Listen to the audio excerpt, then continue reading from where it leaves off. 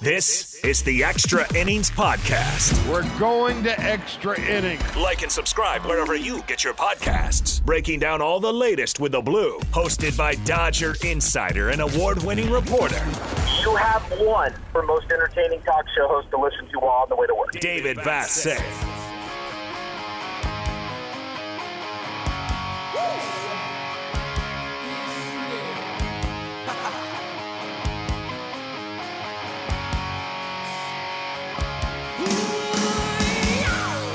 Welcome to episode 5 of Extra Innings, presented by Corona Extra, the official cerveza of La Vida Más Fina. Find the fine life. Please drink responsibly. Corona Extra beer, imported by Crown Imports, Chicago, Illinois. We have Andre Ethier back for episode 5. He was down in Mexico for his birthday. Yeah, he's one of those guys that likes to celebrate his birthday for 2 weeks.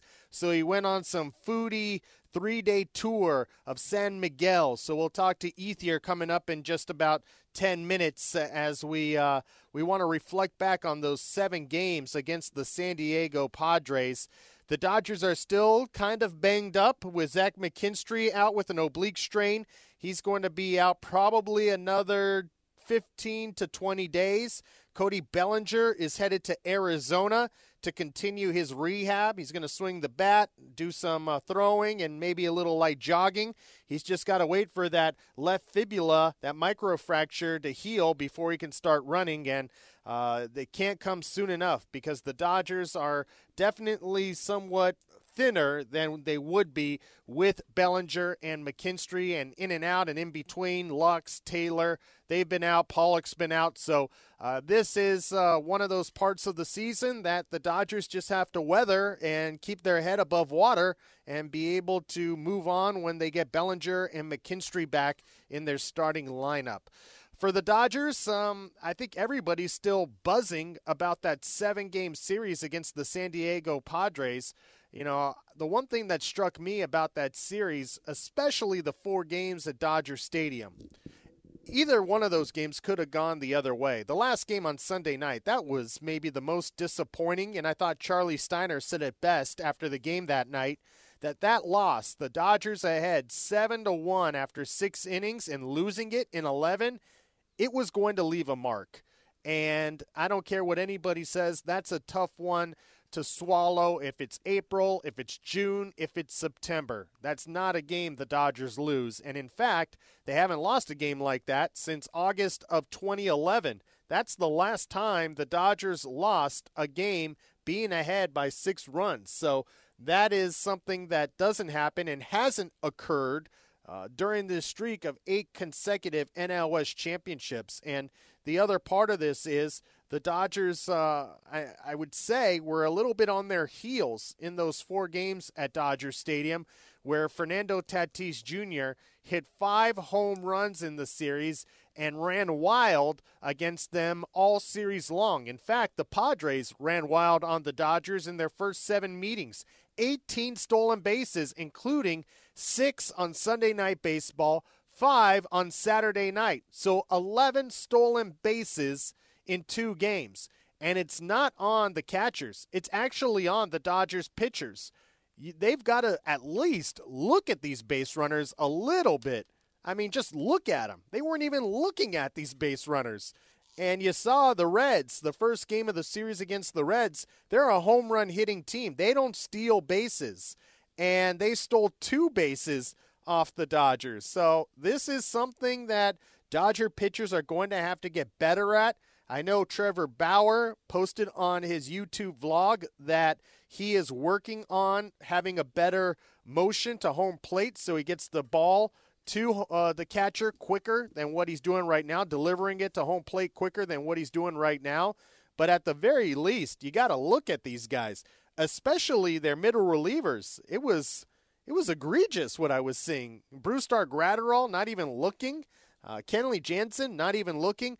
The Kenley Jansen dynamic is, it's not as big of a problem as your starting pitcher and your middle relievers, because if Kenley's coming into the game, yeah, you don't want the runner getting into the scoring position, but he's probably protecting a 1 or 2 run lead, and his job is to get the batter out at the plate. And if he does that, the stolen bases are negated. So for me, the Kenley ninth inning stuff is not as big of a deal as what's happening before the ninth inning. And by the way, speaking of Kenley Jansen, here's a rhetorical question. Why do I have to answer for Kenley Jansen every time he blows a save?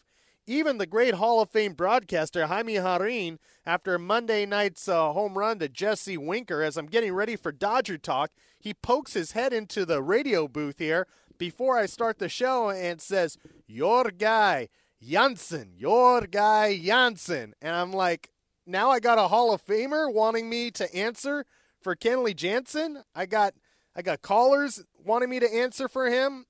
Look, Kenley Jansen is not the same guy he was in 2016 or 2017. I'm very aware of that. He's not a sure thing every time he comes into the ninth inning, no doubt. But I would still say, if you had to draw a line, he's in the upper tier of closers in the National League. There's no doubt about that. He's still good enough to do it during the regular season.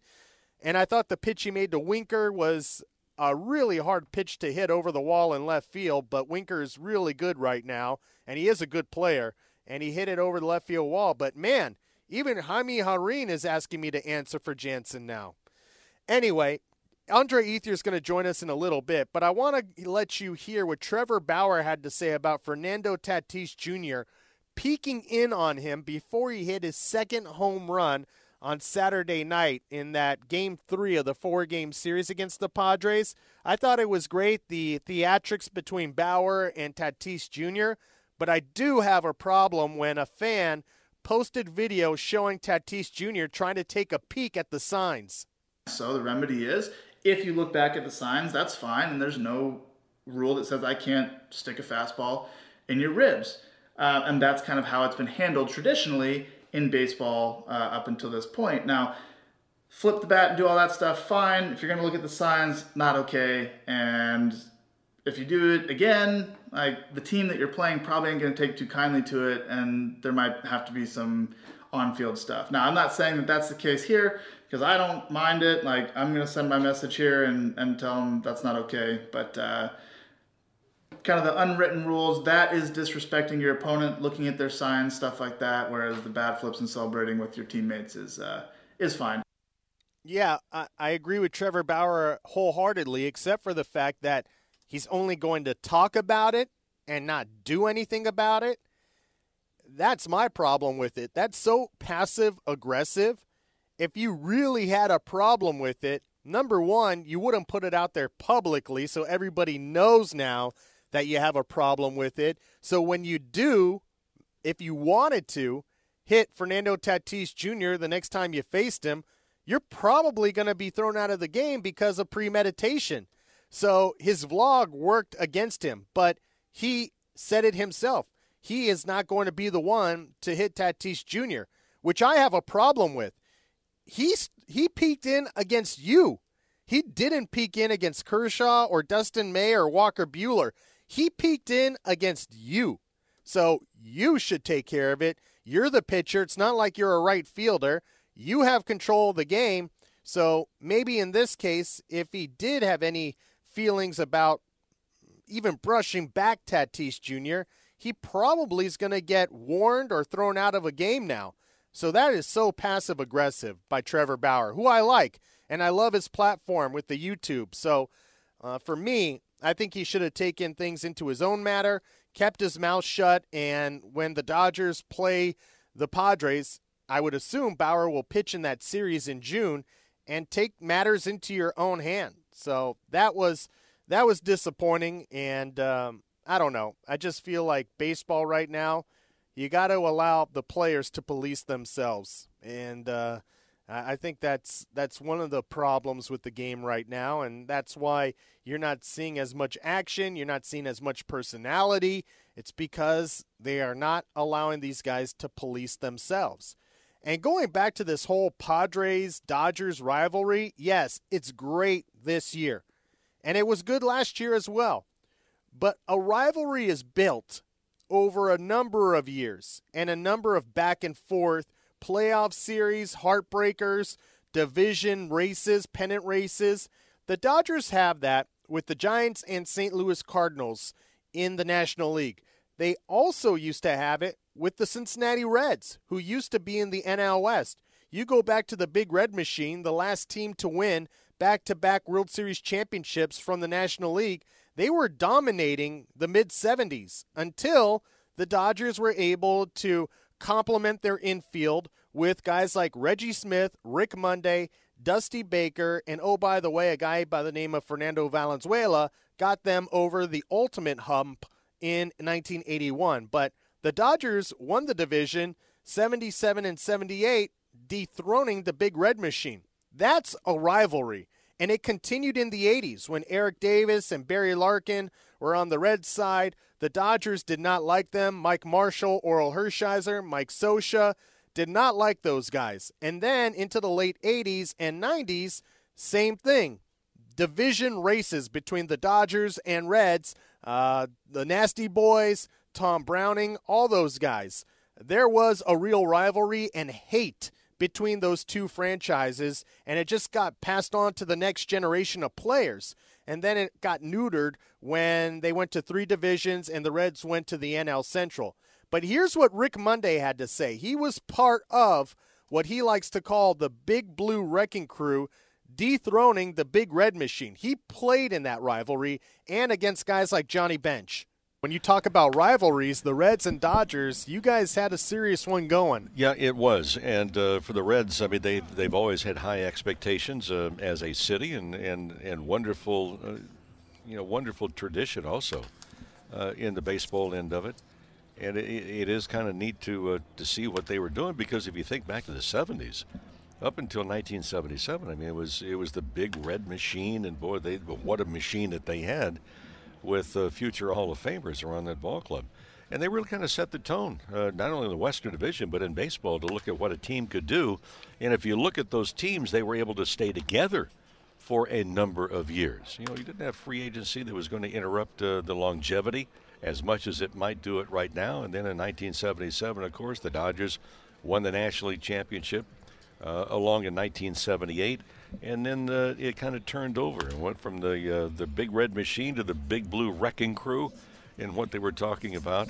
And I remember Sparky Anderson coming out and saying, it was one of the things that Sparky later on said, I wish I had not even said it, because in 77, before a game in Cincinnati, it was a ball club that we had that was really getting close to one another. I mean, friendships, not just teammates, but friendships. And we all went down the left field line, and we began this thing before the game started that all 8 of the position players would run at the same time to get our legs stretched out. And there was a quote from Sparky Anderson that said, oh, look at him. Yeah, by the All-Star break, they'll all be running in 8 different directions. And Tommy Lasorda said after the season, says, yeah, they ran to 8 different banks to cash in the World Series shares. So there's a lot of things that went on, but you knew when you went into Cincinnati or the Reds came into your ballpark, you better get ready, because you were going to see baseball played, and baseball played very well. Speaking of that rivalry, when Tommy Lasorda took over, I've heard stories that he forbid anybody or any of his players to wear the color red when they walked into the clubhouse. Is that a true story? Let me put it this way. I have not had anything in my wardrobe that has been red up until last year, when my bride gave me a striped shirt that had red in it. And I said it was beautiful, but I made sure that if I wore, last year we didn't have a whole lot of people in the ballpark because of the COVID.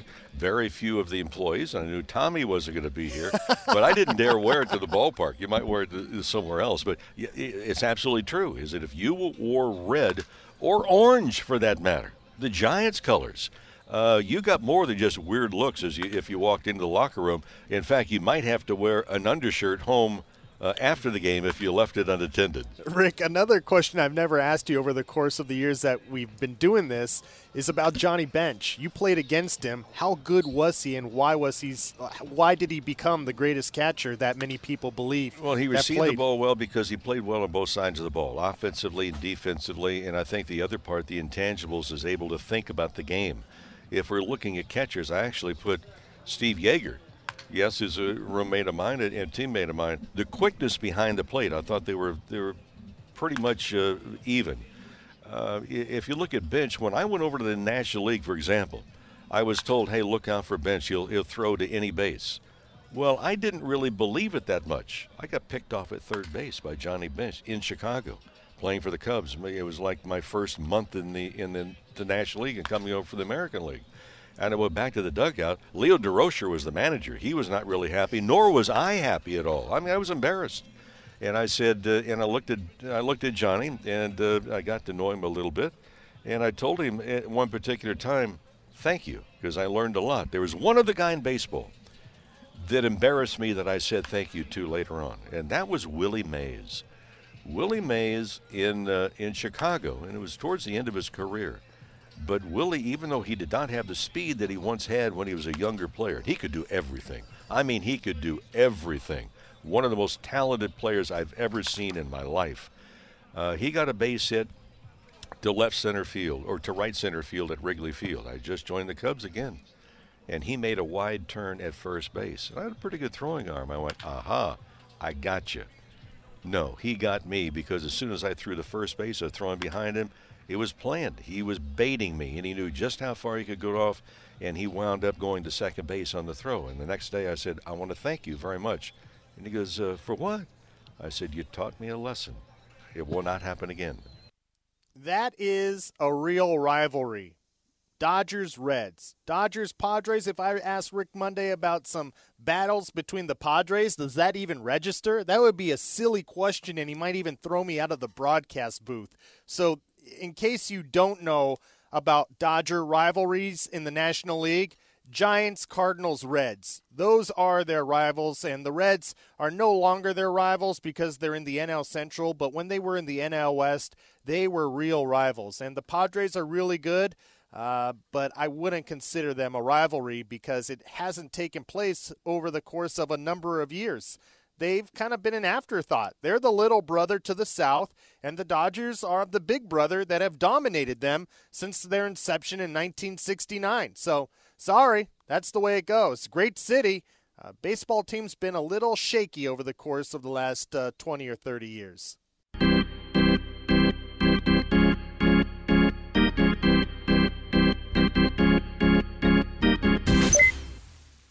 My favorite. Thank you. I'm glad to see you're not wearing khakis. Your favorite. And not everyone holds himself to a high physical standard around here, but... Probably not Vassay's favorite. I know no one listens to your show, so... How dare you? Just kidding. DV is joined by Andre Ethier. Well, he's back. We have a right-handed starter tonight, so we will have Andre Ethier come back on episode 5 after being on a big family foodie trip last week in Mexico. So thanks a lot for coming back. It's all safe now. Yeah, appreciate it. I know, especially when he announced that left-hander was throwing. I knew I had to get out of town. But yeah, no, headed down to San Miguel de Allende for a nice little, actually, you know, my birthday. I know you wished me happy birthday there a couple weeks before that, but we did a belated birthday trip. My wife took me on, and we went down there and had a little food and tequila tasting in the town of San Miguel, and it was a great, nice little 3-day getaway. Are you that guy that celebrates his birthday for 2 weeks? I mean, come on. If you don't get that trip within the week, I mean, forget about it until next year. You don't have to string this out. Does it have to be on the week? I mean, sorry that I have 4 kids and my wife. I'll let her know that it was a bad thing she did by taking me out on a trip. I'll let her know that, Dave, all right? No, I'm not going against your wife. I'm going against a guy that's over 35 that celebrates his birthday for 2 weeks. I didn't celebrate for 2 weeks. She just put it off for 2 weeks because that was the first weekend we had where we had no baseball games for our 12 and 10-year-old, and we had a sitter lined up for or actually not a sitter, but my mom lined up to be able to stay with them for the couple days, and luckily the stars aligned and we were able to get away for 3 days and enjoy a little time together down in San Miguel. And like you know, I enjoy a good meal and especially good tequila on the rocks. Yeah, so what was this? Was it all laid out for you where to go eat every day for every meal? Was this like some sort of guided tour through the best food of San Miguel? Yes, she actually did. She did a great job. She set up Casa Dragones, one of the tequilas I really like. She set up their tasting room is in San Miguel. She set up like a 2-hour tasting of tequila, which is, she had to really twist my arm to get me to go do that. And, we did a 2-hour tequila tasting. And then after that, immediately we went on a 3-hour tequila and taco tour of 5 different restaurants in the town of San Miguel. So needless to say, by about 6 o'clock that night, I was passed out back at the room, put to sleep pretty well, and reminiscing on my great day I had in San Miguel. Yeah, no kidding. Not just the tequila, but I'm sure the food put you to sleep too. What was the best taco you had? It was great. It was actually a vegan. They had this. It was Don Julio Taco, and they had this vegan satin, or I don't know how you say it, seitan. It's like a meat alternative that was like passed off as a pastor resemblance, and it tasted just like a pastor taco. I mean, everything was great that we tasted. Everything there was unbelievable, but I didn't know until I took my first bite, and Alma, who was our guide of the city, local resident of San Miguel, took us place, and she's like, "What did you think about that?" After my first bite, I was like, "Yeah, it tastes really good." And she's like, "That's a vegan seitan taco," and I'm like, "What?" I'm like, "This is unbelievable." So it tasted really good, and it was probably the most surprising thing I had. And yes, it was a great trip, a lot of fun. But right-hander back on the mound, and I'm ready to go. Yeah. So do I have to wish you a happy birthday again, even though your birthday was 2 weeks ago? Are you going to be offended if I don't wish you happy birthday right now? It's my birthday month, all right? There's still a couple of days left. Hey, this is my last birthday before 40, so I'm hanging on, all right? I know. Geez, how are you going to top this one by going to Mexico? I don't know how you make your 40th birthday a bigger bash than that. I don't know if you celebrate 40 anymore, so yeah, you do. That's your last big one. We're blowing out 39s, my wife said. So she said we're going to blow out 39 for you. Don't ask for anything next year. Yeah, I agree. I think you milked her enough for this birthday. I feel like I'm going to top you though this week. I'm having a dinner with Jerry West this week. Oh, so I feel like I'm feeling pretty good about myself. What are you doing? Hold the microphone for someone while they're having dinner with them? Yeah, it's not like I set up the dinner. I was invited along with Jerry West. We have a mutual friend that. I don't believe it. I'm going to need a pic to prove it.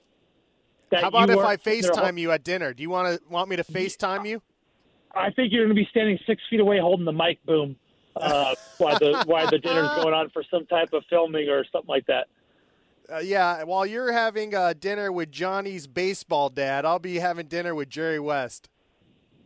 Hey, don't mind my golden hot wings I get from Zips while I wait for baseball practice to be over. Oh man! Hey, I got a tip for you. Why don't you hook up with Cody Bellinger? He's heading to Arizona while the team's on this road trip. So maybe you and Cody could reconnect. I know. I actually have been connected with him. I connected with him right when it was announced about his injury there, and I had something similar to him. Obviously, mine was a little bit more severe, the injury I had, but definitely similar in injury. So I know I reached out to him to text him. I had a few guys, on the medical staff ask me, what was my frame of mind after hearing something like that, and.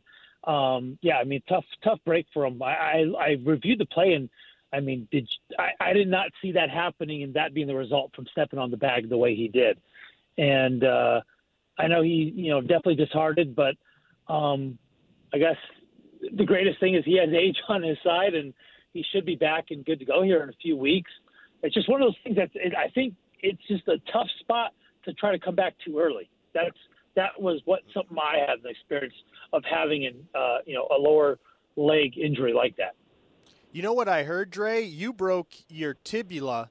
He has a hairline fracture in his fibula. And yes. if he would have broke it in the same spot, he would have been out a lot longer than what they're talking about right now. 100%. And I think I forgot the term they call it, but I guess hockey players have it done to them a ton. For me, obviously side stopping, but when puck on the outside of their legs, sometimes they get these little hairline fractures, and they obviously keep skating through it. But yeah, when you break your tibia like I did, I mean, talk about a debilitating injury. Something where you try to grit through it, but there's nothing you can do. It's such a main weight-bearing thing that, every athletic move you make out on the base field has to do with that bone, which, yes, I think the same thing. On the bright side is it's a non-major weight-bearing part of his leg. I think he'll be able to come back a lot sooner than later. But it's obviously one where you don't want any reoccur. You don't want it to come back and have another flare-up down the road. So I think time's on his side. Definitely still early enough this season where he has to go through not a rushed process to get him back on the field as quickly as possible because, middle into the season is approaching. Hey, he told me that I told him when I ran into him, we were driving into the ballpark at the same time, and we stopped and talked for a little bit. I said, hey, why don't you go over to Dre's house? He's got a batting cage over there, and he's like, I got one too. Yeah, he just moved into I don't want to have to share it for him, but yeah, I think he moved into a nice little house down in, south of Phoenix here and has a batting cage, a basketball court in there, and it's a nice little setup he has. And but I think they're going to probably have a close look at him at Camelback Ranch every day. He has to show up and do his stuff, and it's going to be a very monotonous road here for the next couple weeks for him to get back and make sure he's doing the right steps to go. And I guess to parlay it into is I think we both can see, and we've texted each other back and forth, this team definitely needs him in the lineup right now. I think there's a definitely void of him not being in the lineup right now. And I think we can all see that. Yeah, no doubt about it. This is, this, Don Mattingly always used to say, it's not about just the team that you're playing and their record, it's when you're catching them. And these teams are catching the Dodgers at a bad time without Bellinger, without Zach McKinstry, Chris Taylor, and Gavin Lux just came back. So if you want to, I guess if this is the time to play the Dodgers out of any time this season. Yeah, I mean, you can't demean anything these other guys have come in and filled in and done. But when you have, this frame of mind, this outlook to the start of the season in spring training, that these are the guys we're going to go with, and this is the team we're going to go get the job done with. And, injuries happen, Bengals, but when you're missing a good chunk of that offense and that chemistry and, how you,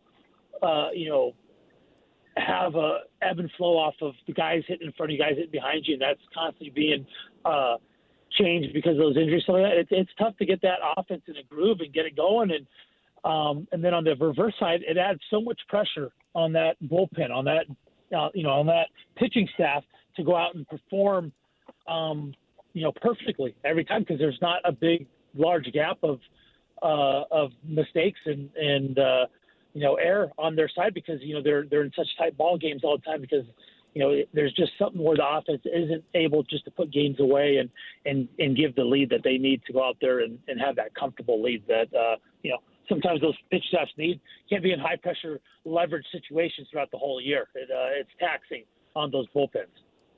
Hey, Dre, everybody's still buzzing about those first 7 games between the Dodgers and Padres. I even dropped my kids off, and teachers come up to my window on a car drop-off, and I have to answer for the team. That's how much people are into it. I go to drop off my other son at preschool, and I see a dad wearing a Padres hat. Did you have a chance to watch that 4-game series especially? And actually, we haven't even talked to you since the Dodgers and Padres played at Petco Park. So what did you make of those first 7 meetings between the Dodgers and Padres? Yeah, I got a chance to, watch. But first of all, who's the dad wearing the Padres hat? I know, What's right? Going on, Dave? Get your school under control. Let's go. I text our buddy Lon Rosen the other day. Our kids' school had sports and whatever day at school. Sports. What are your favorite sports team? And I was very surprised when I was walking on campus to drop my my daughter off to her kindergarten class, I mean, there was 15, 16 shirts with, kids with Dodger shirts on at school that day. And I was, kind of bragging them how there's a lot more Dodger shirts than Diamondbacks or any other shirts being represented at school. So for you to be in L.A. and have a dad wearing Padres, shame on you, Dave. Shame on you. I have to answer for that dad now? Yes, for sure, 100%. 100%. But you know what? We're talking about the Padres series, so that's for you to live with and go home and dwell on. Okay. What did you think about the actual games? I mean, you made such a great statement before all this that the Dodgers could really get a mental edge over San Diego if they beat them in these first two series, and it hasn't worked out that way. I got a chance to watch, I think, 6 out of the 7 from start to finish. And, yeah, I mean, it's exactly how everyone thought it would, and they showed on paper, and you see all this analytical matchup stuff, and is it really that close? It is. It really is that close. You got to give a lot of credit for, for San Diego to come and not be intimidated, to get, have the outcome they had in the playoffs last year, getting swept in the playoffs by the Dodgers, and to come back, even more hungry, and to, not just be complacent on April games and have something to prove and do that. But, at the same time, I think we hit it at the beginning of this podcast is the Dodgers are banged up there, and they're still, what I see out there, a superior product to what the Padres are putting out. So with that, they still have the edge. The Padres had to play perfect baseball, had to do all the right things, had to have these comeback games, had to have things bounce their way just to win series, while the Dodgers were just kind of skipping and missing beats, and they were in every game. So, let's see what happens this next round when hopefully we get Cody back, we get team back healthy, and things settle in, and, Dodgers still on top. Dodgers are number 1 in NL West for a reason, and I think it's going to be a great season watching the rest of the games against the Padres. The one thing that is hard for me to reconcile, Dre, is how the Dodger pitchers did not pay attention to the Padres base runners. They stole 18 bases off the Dodgers in 7 games, 6 and 5 in the last 2 at Dodger Stadium. I know baseball has changed a little bit, but if a team is taking advantage of you not paying attention to them, I mean, that was just somewhat embarrassing in my opinion. Yeah, that was alarming. It definitely was. When I get a text from a buddy of mine's dad who is just a, couch manager and loves watching the game, and the only thing he texts me is over is, why are they still in so many bases on the Dodgers? And I'm kind of laughing. And it didn't really register until he kind of said that. And then I looked up the stat, and I was like, wow. I'm like, that is. So, yeah, obviously they have something. They found something. They've discovered something, and whether it's the catchers or the pitchers that are having these, extended times to home, or our catchers, pop times behind home plate, or something that they can expose. But that's what you get when you have an aggressive, young, quick team like the Padres, who are willing to take the chance to go out there and get base runners, advancing on steals and jeopardize, being thrown out. But Dodgers haven't been successful in warding that, off. So they're doing it, and I think it's something not only the Padres are going to do, it's teams are going to keep doing, because now that the cat's out of the bag and it's been shown that you can do that, I think more teams are going to start going after that, and it's something that the team's going to have to address. Dre, did you have a chance to see the video on Sunday morning of Tatis Jr. doing a little peek on Saturday night against Trevor Bauer to see what pitch was coming? What did you make of that, and is that one of the worst things you can do as a hitter, to try to peek? Yeah, I didn't understand. Was he peeking? Because he peeked awful early, and, yeah. And there's no way he could have got the sign, because it was too quick of a glance. So he's purely looking for location, but the catcher wasn't even set up in the location yet. But yeah, I mean, this is where, and and then hear the talk, right, Dave? Unwritten rules, the written rules, all this. Let the kids play. This is where it starts to get into gray lines and gray territory. How far do you let guys go? How far do you let things keep going down the road they're going to allow players to just, do it, throw bats into the stands after a home run, do that stuff. It's all great. It's all fun. But there comes a point where you just can't keep letting guys do stuff like that where, hey, I'm going to look to try to get ahead to do that. I think I didn't necessarily see what his comments are of what he was doing. I don't think he even denied it, right? He didn't deny doing it. He never denied it. He never said anything about it. So I guess silence was deafening. Yeah. So, we'll see what the silencing, deafening result is, from what the Dodgers take, on their side of dealing with that. So, it's just one where the guy obviously got caught doing it, but that goes along the line of how many pitchers are out there, putting sticky stuff on the ball to increase their spin rate and doing all this stuff. It just, there's a long line and, thing of guys do to get an edge in the game. And, the increased with cameras out there, with more focus on these guys, there's going to be more and more times that guys get caught doing stuff. Honestly, I felt like Dustin May should have at least brushed him back, if not hit him, on that Sunday Night Baseball game.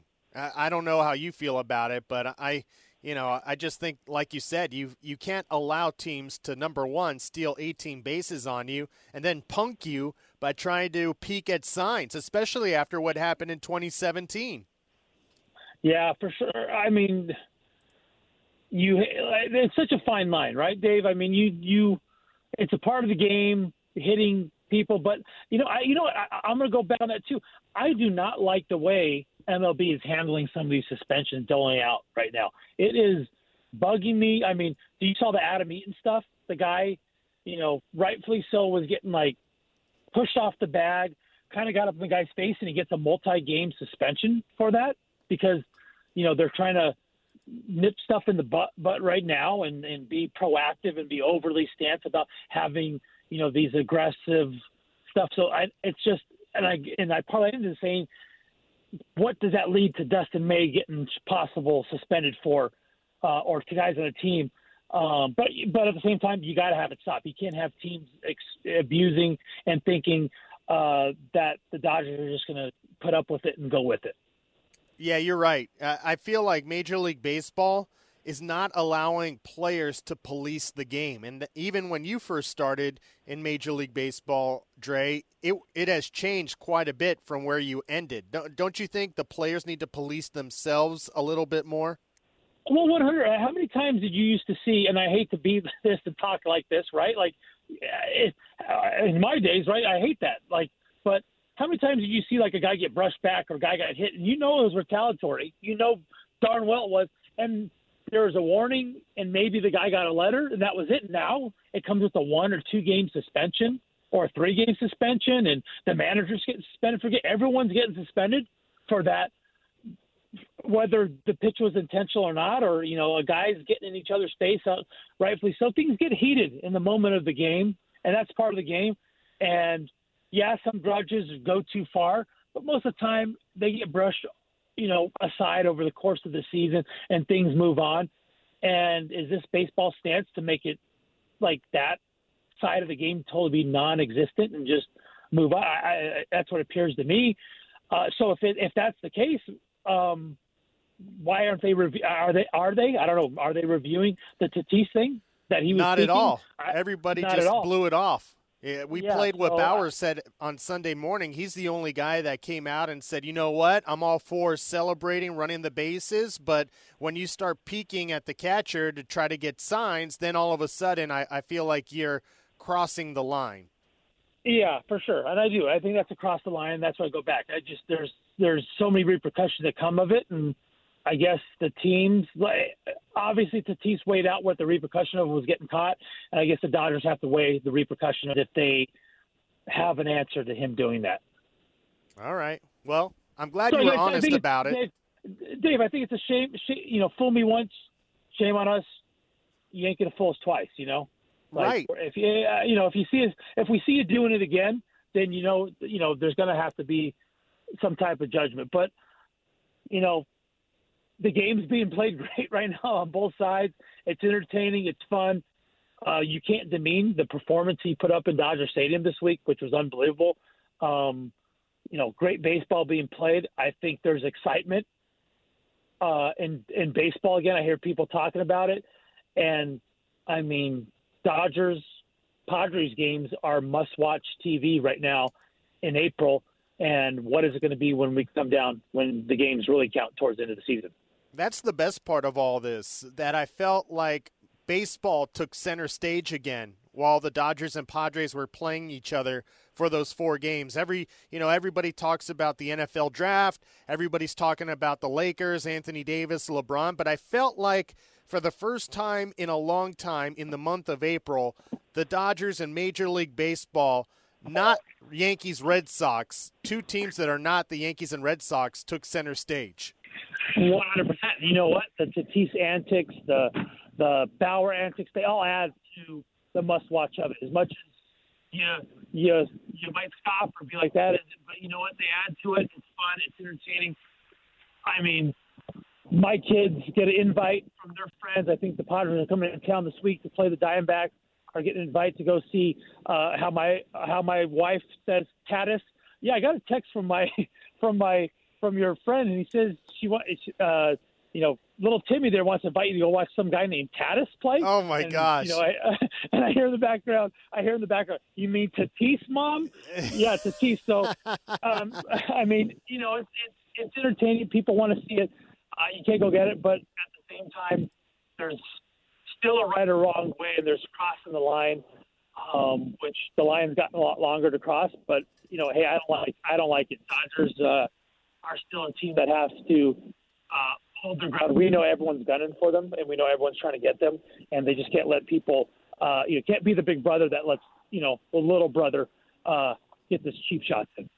That's right. Perfectly said, Dre. Thanks a lot for another great episode, and we'll check back with you next week. We'll see where you go from there, and I'll let you know about my Jerry West dinner. All right, yeah. Good luck with the boom. I don't know if you'll be on next week. I might be too big for you after having dinner with Jerry West. No, you can come out, fly out to L.A. or fly out to Phoenix and hold my mic for me too while we do this interview. All right. Thanks a lot for another great chat. Appreciate it.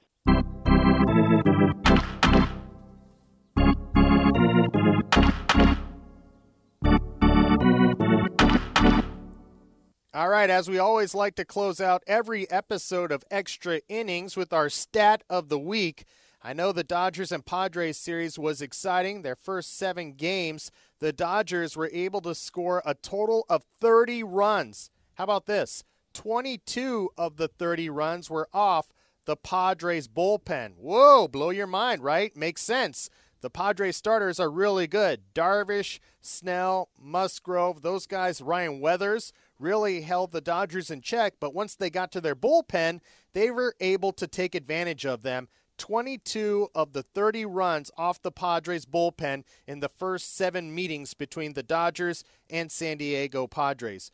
We're taping this podcast from the broadcast booth at Dodger Stadium, and that means our producer-engineer out here, Dwayne McDonald, who is the note, who comes up with a lot of notes, including the stat of the week, is with us, Dwayne. So you'll have the honors for the second part of this. Well, thank you for inviting me on your podcast. I really appreciate it. And what I have for you this week is Trevor Bauer, who's with the Dodgers now, was with the Reds last season. He became the first Reds pitcher to win a Cy Young Award. The Reds were the only team that were around when the award began in 1956 to not have a Cy Young winner.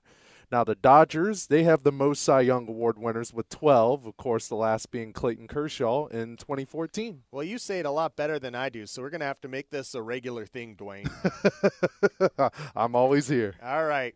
Cincinnati's very own Dwayne McDonald, who is a Chicago White Sox fan because his dad is from Chicago, but I always associate him with Cincinnati, and he gets very annoyed. And that's an incredible stat considering how many great pitchers pitch for the Cincinnati Reds, including Hall of Famer Tom Seaver, Tom Browning, who was a great one in the 80s, and yeah, they've had some really good pitchers over the years. So thank you for the stat of the week, Dwayne. Thanks to Colin Yee, our guy, our producer of Dodgers Radio, for being part of this. Thanks to Andre Ethier and Rick Monday for sharing their thoughts on this week's episode. They both have two things, or actually three things in common. They both went to Arizona State. They both wore 16 for the Dodgers. And now they both patrolled the outfield for the Dodgers. So how about that? Three things that they have in common. And both are annoyed by me. So 4 things that Rick Monday and Andre Ethier have in common. You can download this podcast every week. Subscribe every week on Spotify, iTunes, and of course, the iHeartRadio app. We'll be back next Wednesday with episode 6 of Extra Innings presented by Corona. See ya. We don't have to do anything extra. They've made a choice. This has been the Extra Innings Podcast. Extra Dodger content for Dodger fans who can't get enough of the blue. Like and subscribe wherever you get your podcasts. And don't miss a single Dodger game at AM 570 LA Sports on the iHeartRadio app.